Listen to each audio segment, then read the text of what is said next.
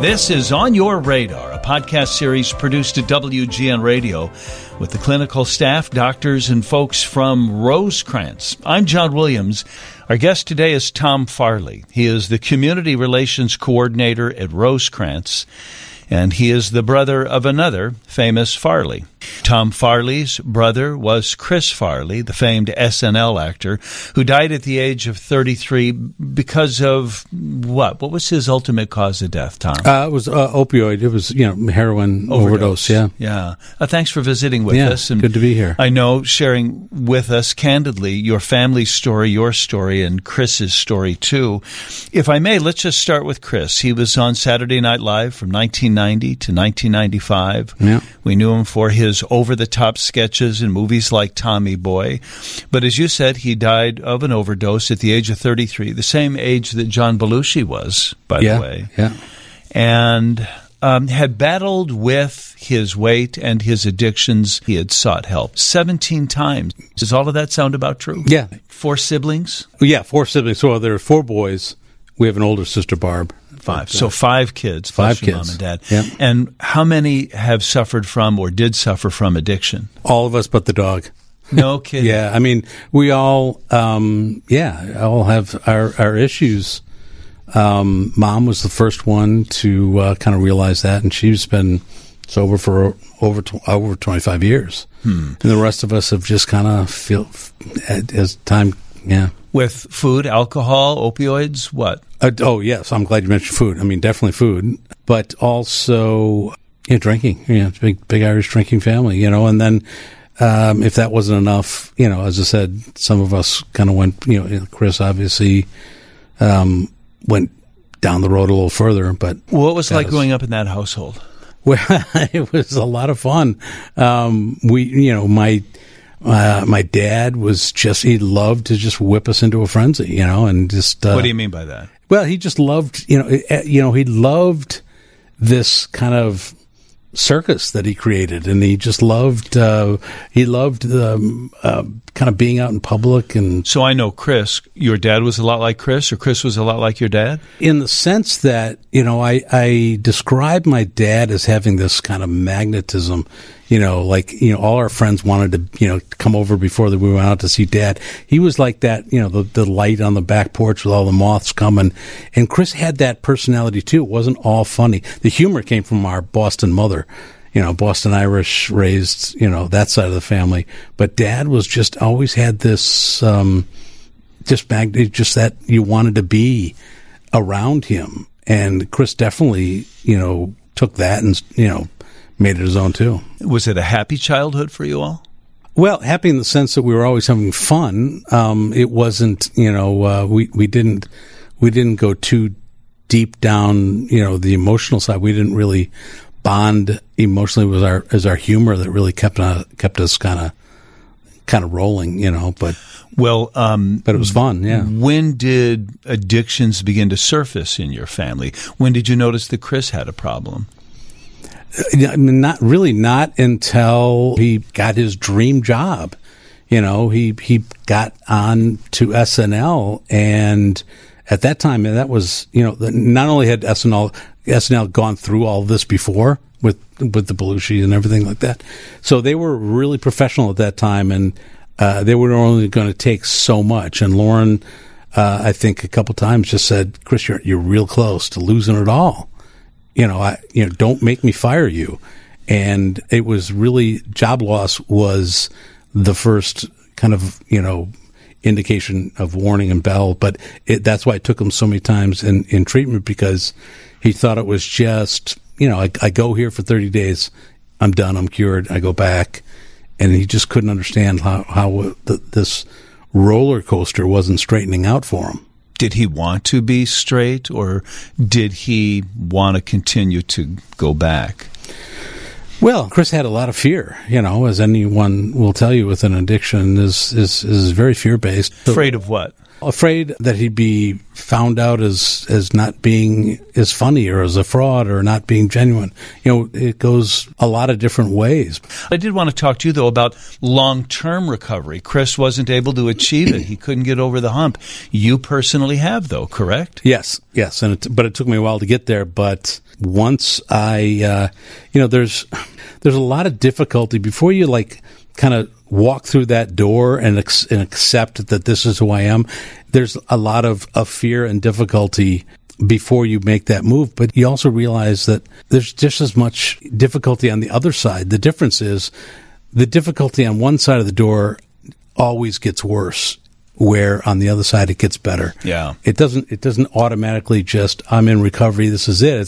It's going to be a new struggle. Yeah. But as you may have just alluded, and some of your colleagues at Rosecrance have said to me, the longer you're on the other side of the door, it never gets maybe very easy, but it gets easier. Yeah, life is always throwing stuff at you. Yeah. And, you're able to manage it and accept things and accept who you are.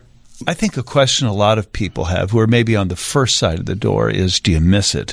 Maybe that's what I thought you would say they're afraid of. They're afraid that the rest of their life will be that pang of wanting something that you can't have. Or giving up something you think is important to you. Like I talk a lot about the myths of like, I'm going to have to give up all my friends and I'm never going to have fun again. Well, that's, I've learned that I've found deeper connections and better friendships.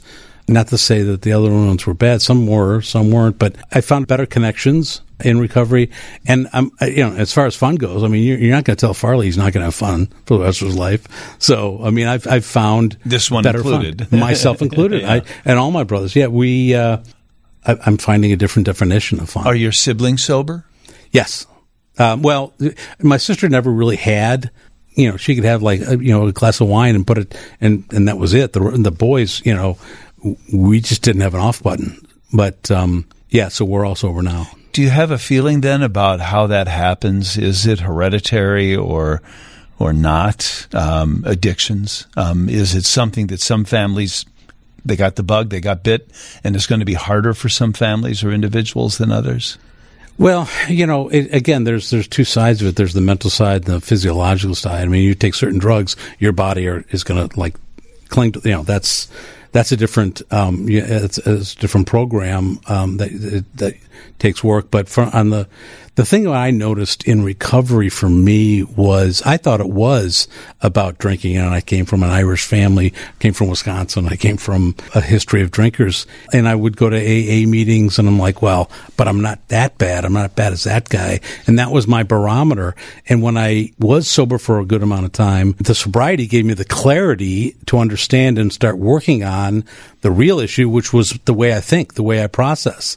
And that is, that can come along just from the environments you're in. This is how we process stuff. And that was the revelation I needed.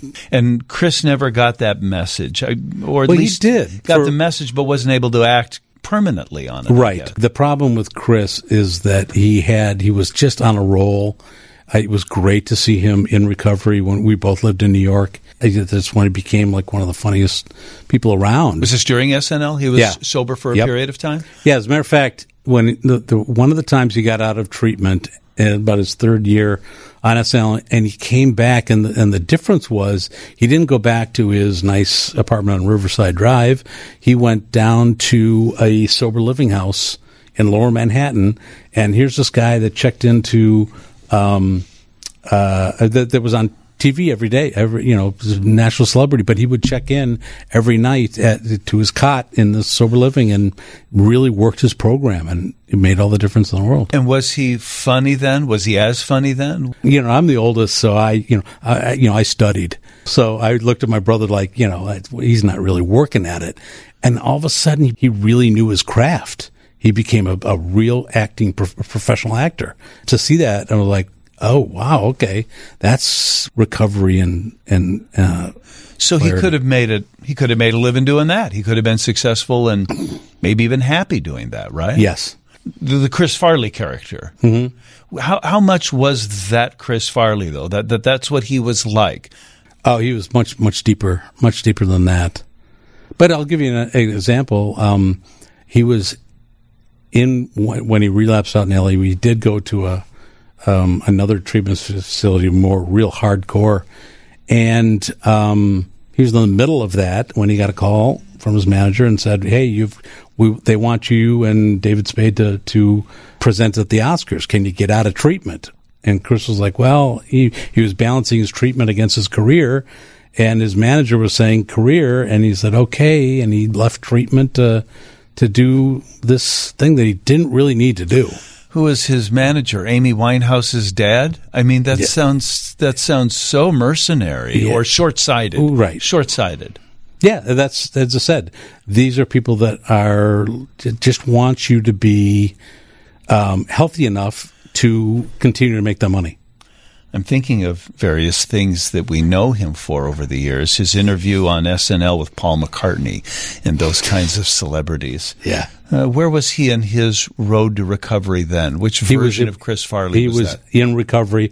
I was not. I went up to visit him with some friends of mine that afternoon, and he walked me out of there. No kidding. Yeah. Because you weren't straight, he was. Yeah. Well, good on him. And he was, I was like telling Paul that, SNL could really make his career. This could be the big thing for him. No kidding. Here's your break, Chris Paul. was looking at me like, get out. I'm like, okay. And where you said he was deeper and maybe had more depth to him than you would get from a Saturday Night Live sketch, I believe that. But I also think that was kind of that wasn't the falling down silly Chris Farley, but that was a very comedic, funny Chris Farley that we were seeing there. And that was him straight. That was him sober. Yeah. And you would think then if he could be that good sober, why would you ever take drugs? That must sound very stupid or naive of me. But I mean, it's not like he needed a crutch. When you see him doing that with Paul freaking McCartney, you go, dude, you are the funniest, most talented, cleverest guy in the world. That's such a great bit that you did. Yeah. You know, how could you be insecure, I guess is my point, about your craft if you are that good sober? It's the self-doubt and the fear. That is always waiting in the wings.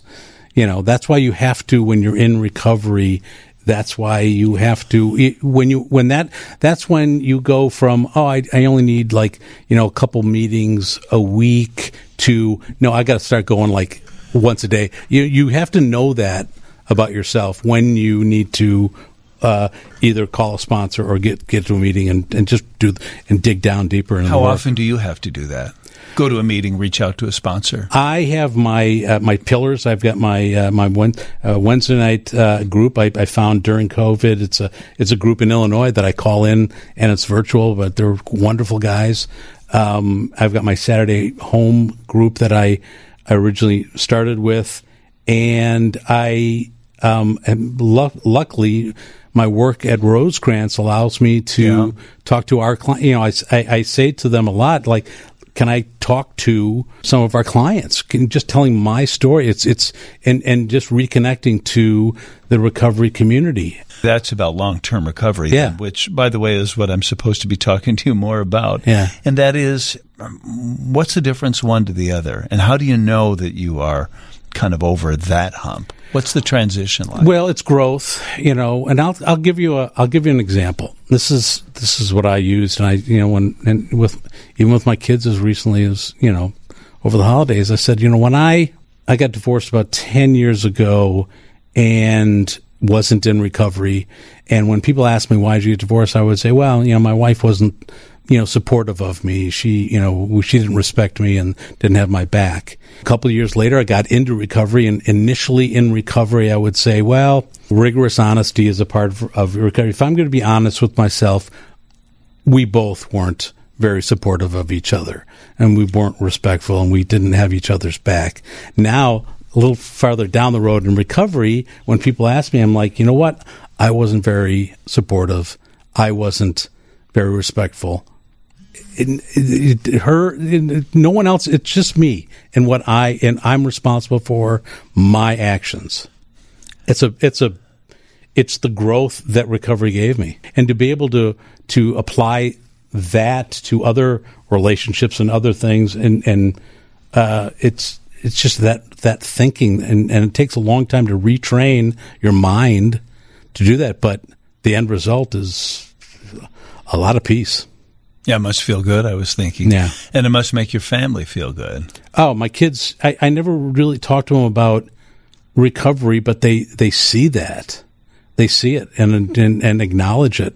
Did you have to hit a low? Does everybody hit a low, do you think, before they begin recovery and long-term recovery? We talk about hitting bottom. Did you have a moment where you thought, okay, I can't do this anymore?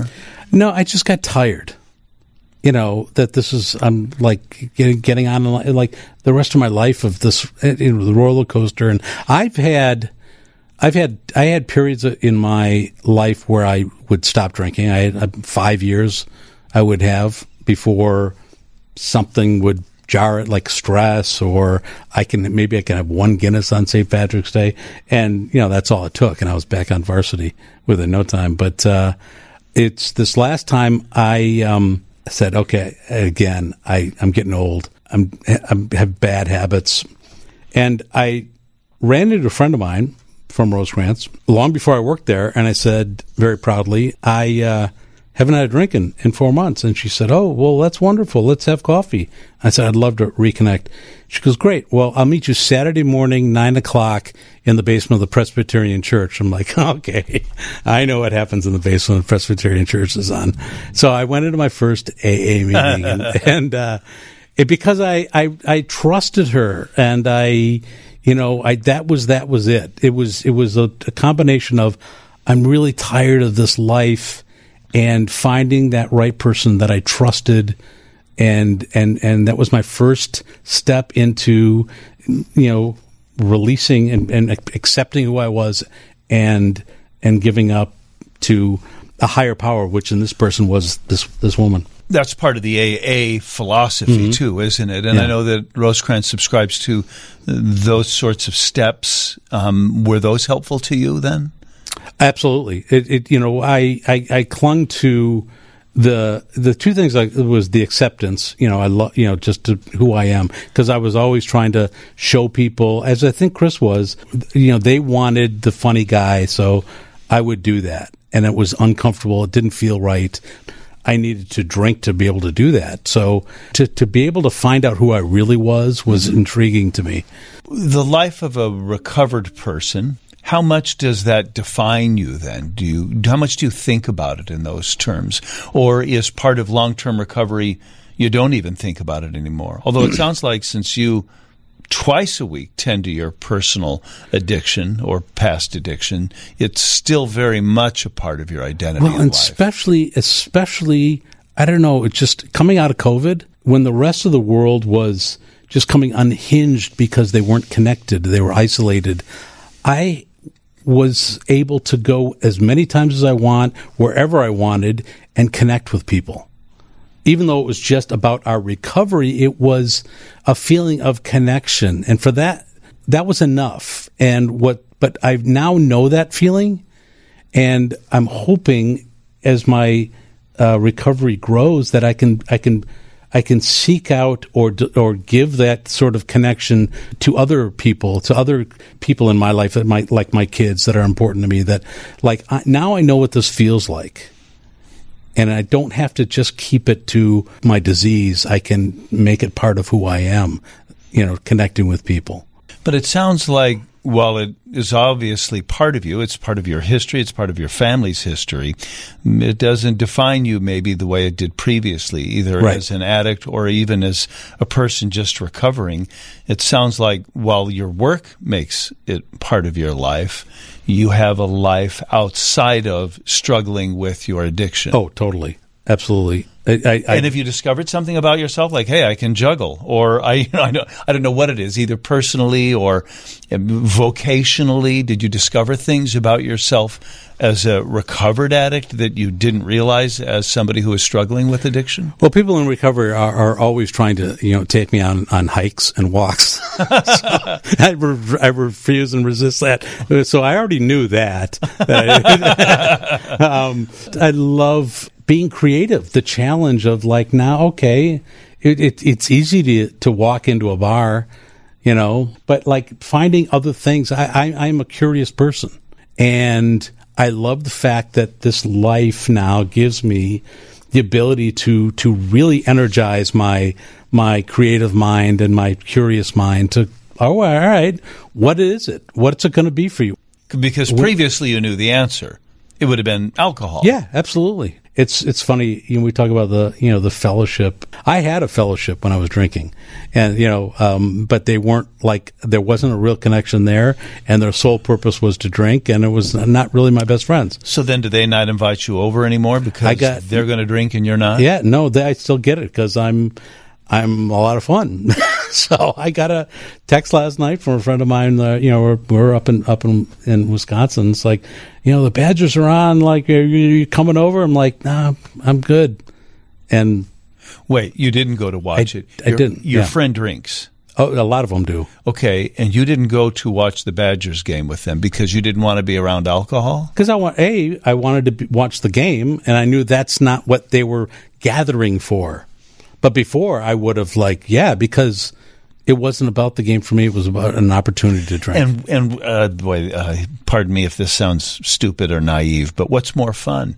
Drinking with the guys with the game on in the background, or being sober and watching the game? Sober and watching the game, absolutely, because you watch the game, for one. But also, for me, it's a better connection. As I said, being in a room full of people, the only connection was drinking. I really, I had this conversation this morning with a friend of mine that we stopped drinking together, and we both would have been at that party to drink, not because of who they were or the game was on. That was it. Plus the consequences, I suppose, of, not to disparage your friends and that drinking party they had. I mean, that's not the end of the earth, but the consequences of that lifestyle will kill you, and the consequences of staying home sober and enjoying that kind of a life won't. So it's not just a which is more fun, John. It's which is a survival mechanism, which is a way to live. And where do you find more growth? And here's another thing that I learned. I was always looking at where I needed to be, where I thought I needed to be. Well, I went to a good school. I should have this job, and I should be, living in this kind of house. I was always looking at the result, not the action. I wasn't doing the work to get there. In recovery, we say it's actions before results. You got to do something, even if it's the simplest thing, like just wake up every morning and make your bed. It's an action, and it grows from there. Do you think you could have, knowing what you know now, done something to help your brother more? I said this when I was talking to the group at our Lakeview recovery home. I said, I would have loved to have been in recovery with Chris, because there's nothing like talking honestly about some of the similar things, some of the things that have caused us to fear and doubt. The things that Chris was fearful of and had the self-doubt were generated from the same thing that causes me the same thing, the same kind of environment. So there would have been that connection, that healing, that we kind of nodded like, yeah, I felt that way. Yeah, we went through that together, and it would have been nice to have that. I think we equate to people who have high IQ and humorous people, they say, are. You don't do what you guys do. You're not that successful if you're not an intelligent person. And if you're an intelligent and funny person, you'd think that life would be relatively easy for people. Look at John Mulaney, who seems to have been on the same arc as your brother. Hopefully he'll be able to survive his demons. But John Mulaney, he went to Georgetown too. Didn't you go to Georgetown? Yes. Yep. We both, yeah. One would think that would sort of give you the armor to get through life. You're smart and you're funny. So if somebody zooms by you, or the waiter is confusing, or you're agitated at life, you'd think that you guys would be especially equipped to handle that. But you said disease just now, and I think that's an operative word here too, isn't it? That I wouldn't fault somebody for getting cancer, even if they smoked maybe. Some people get it, some people don't. Sure. If you have a disease, though, that's not the dark side of medicine. That's, hey, I've got something here that is really hard to deal with. And look at the stories of resilience and survival that we apply to people that have a disease like cancer, but we don't apply the same things to somebody with addiction, and yet the resilience and the stories of success and wonderful life are just. Well, do you tell yourself that? Do you say, by the way, I beat my addiction, or I'm beating my addiction? I mean, talk about your superpower. Damn, that must have been a struggle. It must be hard every day. You're Superman sitting there right now. Well, I saw something online. It was very interesting just today when they said that the people that had like a hard day yesterday, or maybe a hard week, they have 100% success at survival just by being today. Because that was yesterday. The people don't understand that, just to be here healthy and working a program, that's 100% success. And all the stuff that you encountered in life yesterday, an hour ago, you survived it. And you got to tell yourself that. Yeah, really. How many of us can say I'm 100% successful at something, but that I got to tomorrow, and I'm not only recovering, I'm getting better at it, as you said, which I think is an interesting concept, because I'm not 100% successful at my work. I'm not 100% success at anything. Yeah. But give yourself credit for being here tomorrow. Totally. Tom Farley is the Community Relations Coordinator at Rosecrance. Any last words for the listeners of this podcast about long-term recovery and the possibilities that it holds? Well, I would say this is one of the lessons that Chris taught me. It's funny. I was always trying to, I graduated from Georgetown, was in New York, followed all my friends to Wall Street, and I was always playing like this caricature of who I thought I was supposed to be. And I also thought that Chris, from the time we shared a bedroom together, was just on this earth to push my buttons. But really what he was saying, because he was a guy that was known for his characters, but all he was doing was being himself. And I think all these years was, Tommy, just be yourself, find out who you are, find your lane. And I think, after all the stuff I've done, speaking to kids about Chris's story, going into schools, talking about substance use prevention, my own recovery, to find myself here actually at Rosecrance and getting people help is amazing. I started out doing some podcasts when COVID started, when I was talking about the coming storm, people are going to be leaving this pandemic with behaviors they didn't have going in, and there's going to be a lot of need for help. And in the middle of that, I said to myself, I got to stop talking about it. I've been talking about it for 20 years, and Chris died of an opioid overdose 25 years ago, and that epidemic has grown, and more people have died. That's amazing to me after what I experienced. And so to finally find my lane and to be here getting people help feels really good. This is On Your Radar, Living in Recovery, a podcast series produced by WGN Radio and the doctors and clinical staff at Rosecrance. With over 60 locations throughout Chicagoland, Northern and Central Illinois, Wisconsin, and Iowa, help is just a click or call away. Go to rosecrance.org or call 866-830-8729 for more guidance and information. Rosecrance, life's waiting.